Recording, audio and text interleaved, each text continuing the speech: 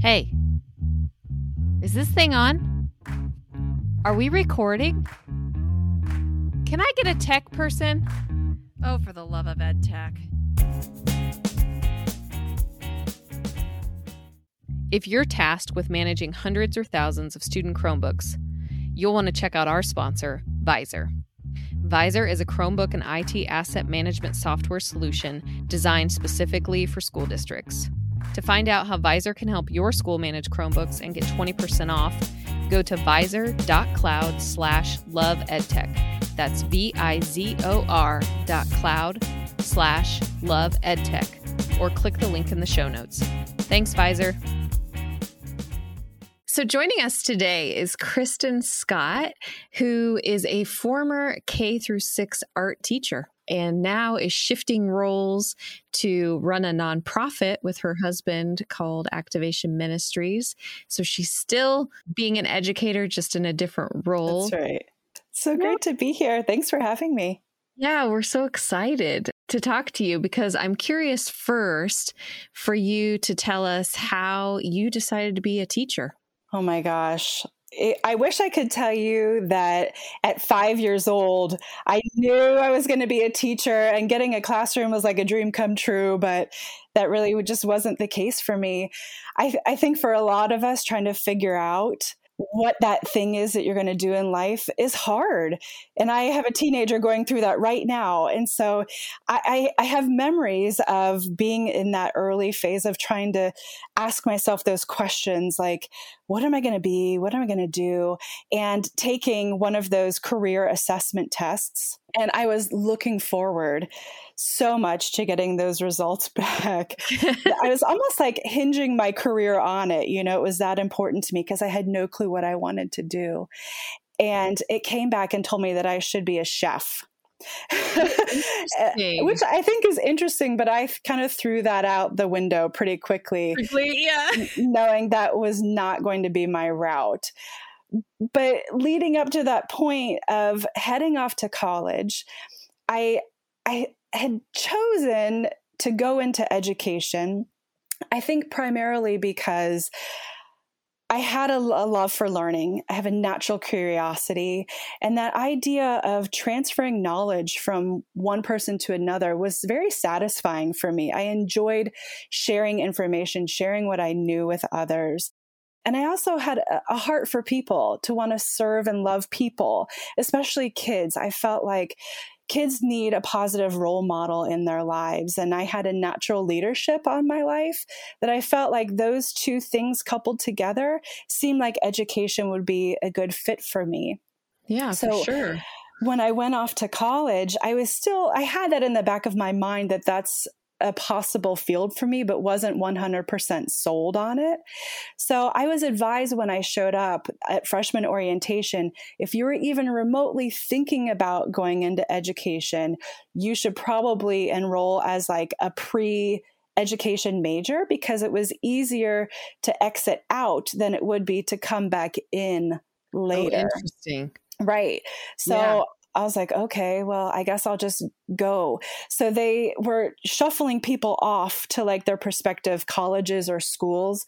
And I went along with the education people, which also includes, I think, health and like social sciences and things like that, all underneath that umbrella. So I remember sitting there at freshman orientation, and every single one of these leaders of these prospective colleges and schools got up and shared like all the exciting things about their programs. And I'm listening to like the education people, and it all sounded really great.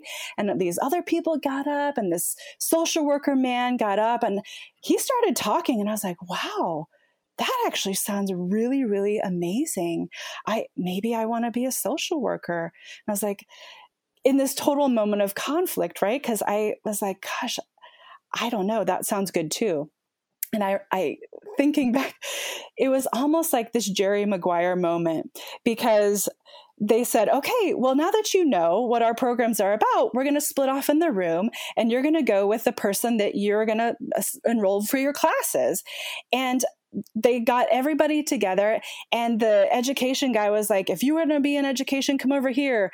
And this whole horde of people like got up and started moving. And they're like, if you're going to be in social work, go over there. And no one got up. And I was like, oh my gosh, that guy totally rocked it. I mean, I was almost in tears listening to him about what social work was going to do. And I actually felt bad. So I got up and I followed the social worker, the one person in the room, because I felt bad for him. And I was like, maybe this could be an avenue for me. So I went and sat down with the social worker. This is a true story, by the way. And he's talking to me about everything. We're getting ready to enroll in classes, and sweat starts like collecting on my forehead and in my armpits and like running down my back. Because I was like, I really don't think this is what I want to do. Like, I came here for education. I felt like in my heart, that's what I should be doing. What am I doing sitting here in front of the social work man? Because I felt bad for him and thought he needed somebody to go to his corner. And I sat in it for, I don't know, maybe 15 minutes. And then finally I piped up and I said, I'm really sorry, but I think I need to be over there. And I decided that one decision, I decided to leave social work and commit to going to education. Oh my gosh. So they got me enrolled in classes. I started taking some of those general ed things. And the first class that I took for teachers was a science for general elementary. So I was in this science class as a prospective teacher, learning how I would someday teach like weather and rocks and minerals and all these things. And I was like, this is really, really boring and uninteresting. And I was like, what is wrong with me? I'm like, I feel like something in me is telling me I'm supposed to be doing education, but I really don't see myself teaching clouds, nimbulous clouds, and the shape of rocks. I was like, I don't think I could do this. So I had this honest, hard talk with myself, where I thought, okay, if I'm going to go through with education, where in the school building would I feel the most like that idea of sharing information that was so satisfying to me? Like, what would I want to share or teach or impart to people and watch them grab a hold of it and grow? And what I concluded was that I really, in my upbringing, as much as I loved learning, I loved school, I loved all of it, I was a good student, but the place in the school building where I felt the most myself and at peace was in the art room. Oh, wow. And I was like, oh my gosh, I was good at art. I enjoyed it, but it wasn't something that I really got serious about. I mean, even in my high school classes, I took some art classes and really, really loved it. It was like the savior of my day to go down to that art room. But even like parental influence and other influences, it was always about the academics. And I never thought that art was a possibility for me. But after that long, hard conversation, I was like, you know what? I'm actually going to take a chance on myself. And after my first semester of my freshman year, I went to the art ed program and I said, is there a place for me here? And they got me into it. And the minute that I started taking those art classes and the art ed classes, something in me just came alive. And it was so cool that I found such a natural fit with education and creativity that if you think back to that chef, supposed to be a chef, that has that element of creativity and leadership and leading people into doing something creative that produces a product. By the time I graduated, I was the top female art ed student in my class. And so it just kind of confirmed to me that I had made the right choice, and that chance I took on myself really paid off. Yeah, for sure. Well, and I'm thinking like, oh my gosh, what a reflective, like enlightening teenager you were. I mean, to be, 18, 19 years old, 17, 18, 19, like, and be that reflective. Well, yeah, you're like, is this really what I want to do with the rest of my life? And I had that hard thing of like, no, I don't want to do this, but I do feel like that pull to want to lead and impart knowledge and help, but it ended up being in the arts. I feel like that wisdom should be bestowed upon many young people because it's so hard, especially in this day and age. There are going to be jobs that by the time they graduate college are things they never knew existed. It's just, I don't envy trying to figure out the path you choose in order to be successful in one of them. So I know that you obviously taught K through 6 art, which is oftentimes the lone person in a building or maybe across a couple buildings. Yeah. But really what I'm curious about is how technology played a role in your setting and like how you have made that work. Yeah, I mean, one of the first buildings I was in, it was really pathetic. I wanted to show my students pictures of famous artists, famous artworks, and I had no way of showing them. Art rooms are always like the low man on the totem pole, and technology usually goes to math, science, ELA, all those other classes.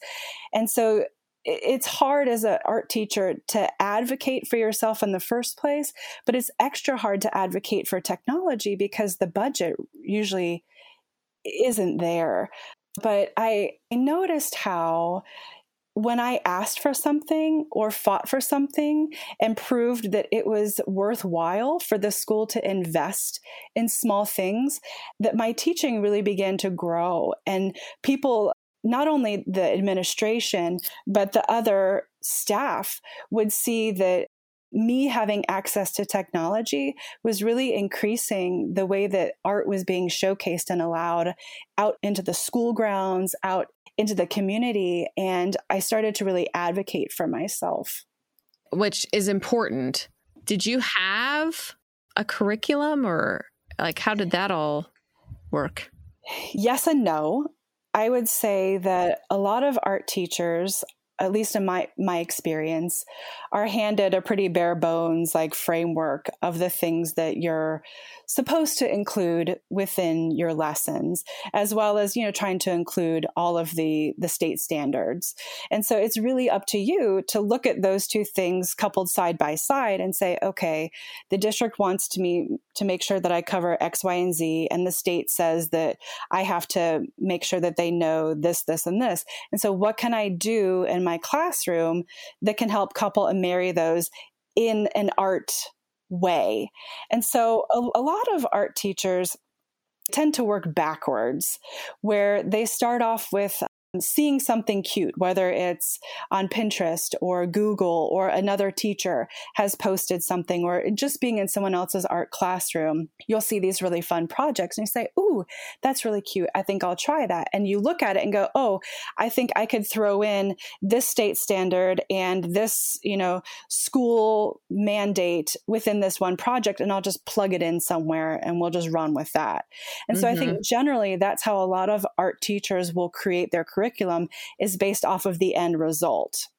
Gotcha. And I started doing that right out of the gate because it's what I knew to do. I mean, there is no textbook. You are the textbook. Like you're creating all of it, and all of the knowledge exists in you. And so you're having to impart that the best way that you can to your students while having all these balls up in the air. And so into my teaching, I started realizing like, we're doing cute projects, but are the kids really learning anything? Are they really understanding those concepts from one project to the next? And I felt like my curriculum, quote unquote, was lacking a sense of continuity. And so again, the 18-year-old introspective teenager came out and was like, okay, I think I need to rethink this a little bit. And although there's no set textbook to follow, I think I can create something that has more purpose and more meaning. And so rather than just having these projects the kids would do, I started creating an underlying framework of thinking through, okay, what do these kids need to know in kindergarten, first, second, third, fourth, all the way up to sixth grade. And how do I want to create this flowing curriculum that would help hit not only all of the things that the school says they need to learn, but the state says they need to learn, and things that I know artistically that they need to learn and master as well. So for every single grade level, I had like this ongoing slide presentation, and was all themed and all geared towards what I had decided the kids in that particular grade level needed to learn. And so technology, as I started using it in the classroom to build this curriculum, I noticed that it actually created a really great rhythm for me and the kids, because they would come into my classroom and I would have their slide presentation ready, which was kind of like their visual textbook. We'd walk through almost those introductory things where they could see pictures, because by this point I had been in a district where the available technology to me was not only like the Google package, but I had actually acquired a projector and a whiteboard. So I was at that point where they were used to and accustomed to, this is how we learn art. This was like our textbook. We had it up on the board and we would walk through some of those learning things of pictures, and I could show movies, and it would set up the idea of the art piece that we were going to start working on. And then we'd get to work. And at the end of the class, we would usually kind of circle back. And one of the things that I found really, really helpful was utilizing YouTube. So because I had this entire curriculum built out for all of the 6 different grade levels, I curated my own playlists, and I would find these amazing videos that attached to every single one of my concepts and objectives for each of the grades. And I put them into individual playlists. And at the end of the class, the rhythm was that we would circle back and watch a video that reinforced the concept that we were learning from that day. And I probably wouldn't have been able to figure out all of this had I not embraced the idea of utilizing technology. It really enhanced my teaching, and it gave like this continuity and a flow that we all got accustomed to. And I was able to utilize things that were outside of just, hey, here's a project. This is what we're going to do. This is how you do it. Now go.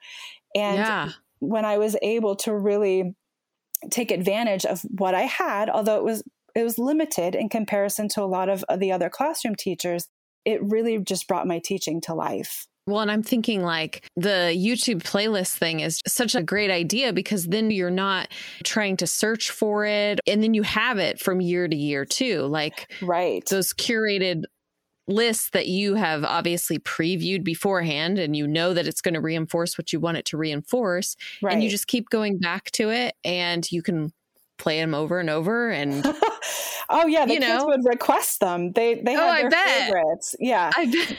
Yeah. I bet.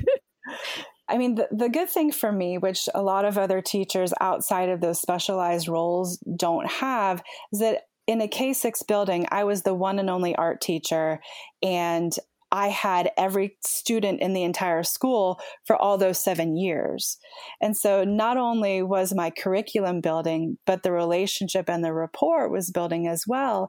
And they knew what to expect because I had the same rhythm instilled with all of my classes.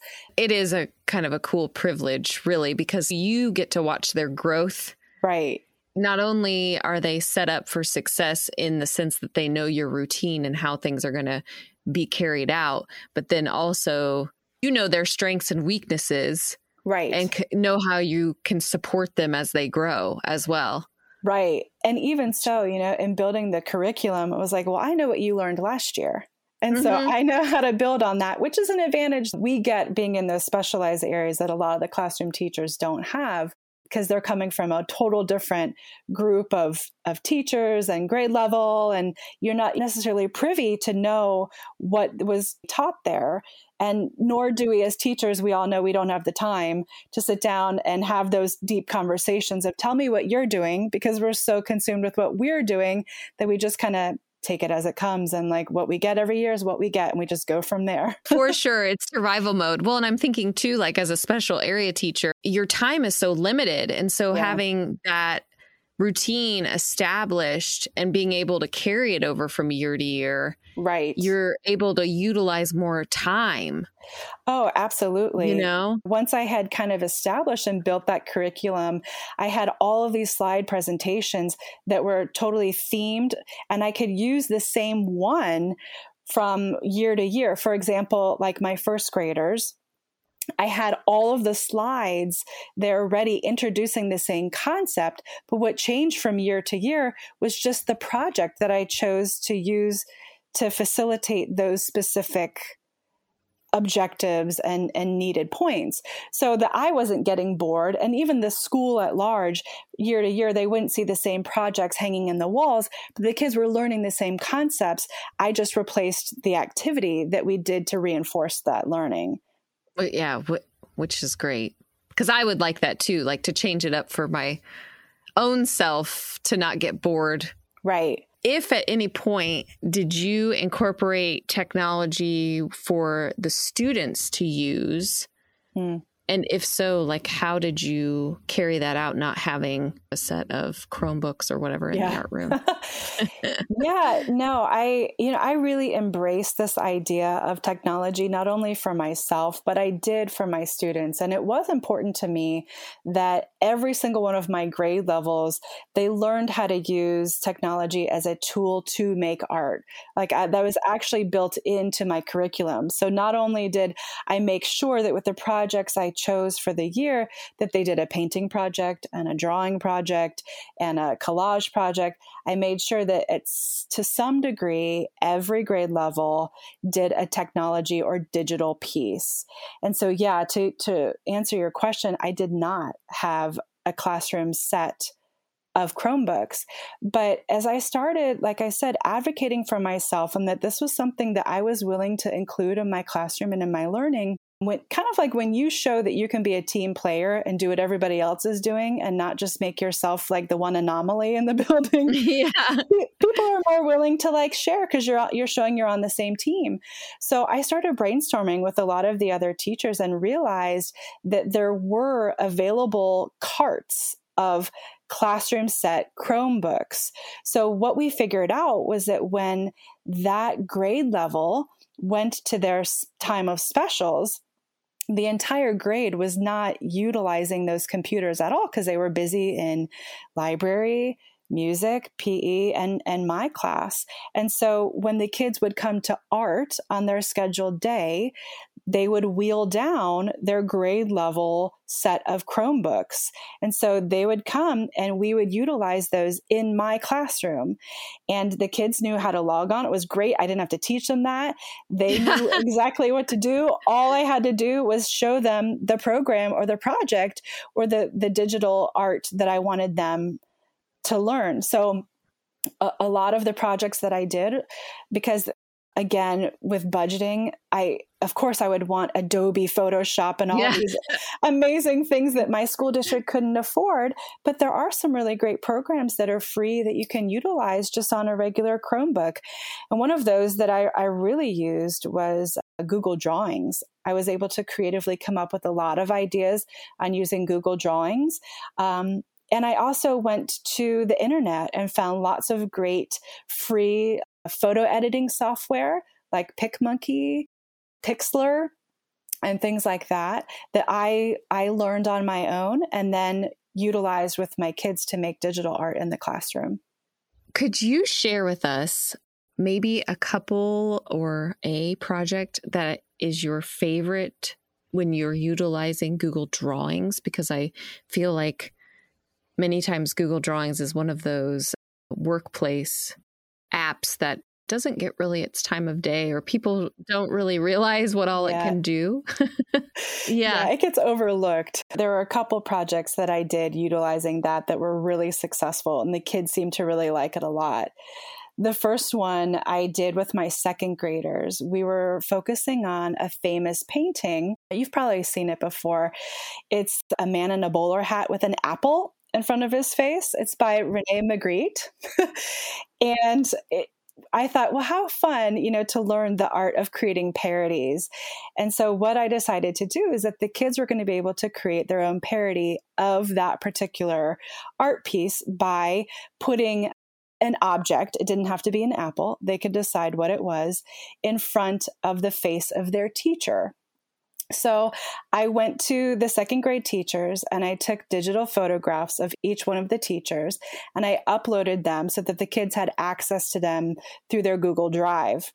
And all they had to do was import the picture of their teacher into Google Drawings and then go onto the internet and find that object that they wanted to then put in front of their face as a parody instead of the apple.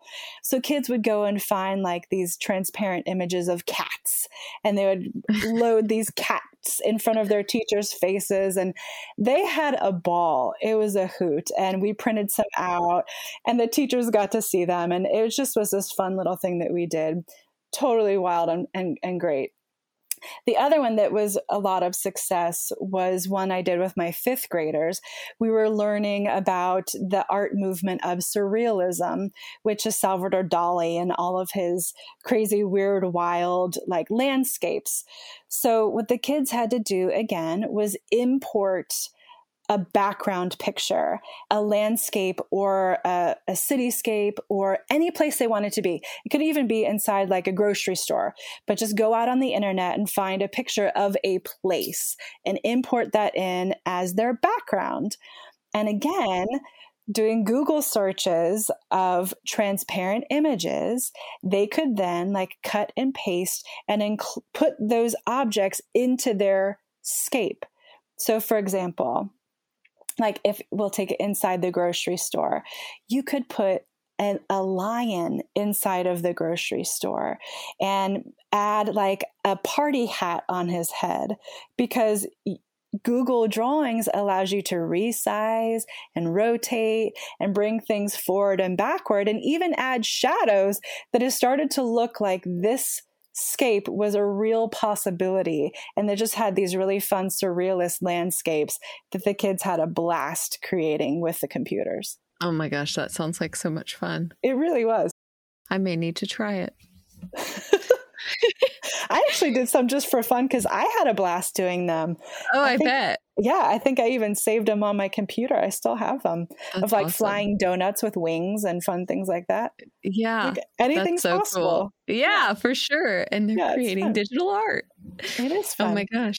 Well, thanks for talking to me today. Yeah, you're welcome. It's my pleasure. Yeah. Even with the simplest of things that you might have available to you, things that the district gives to you, it is possible to be creative. And I saw in my own teaching that when I embraced the use of technology, whether it was in creating Google Slides or curating videos or trying to have the kids get on the computers in my classroom, it can seem pretty daunting.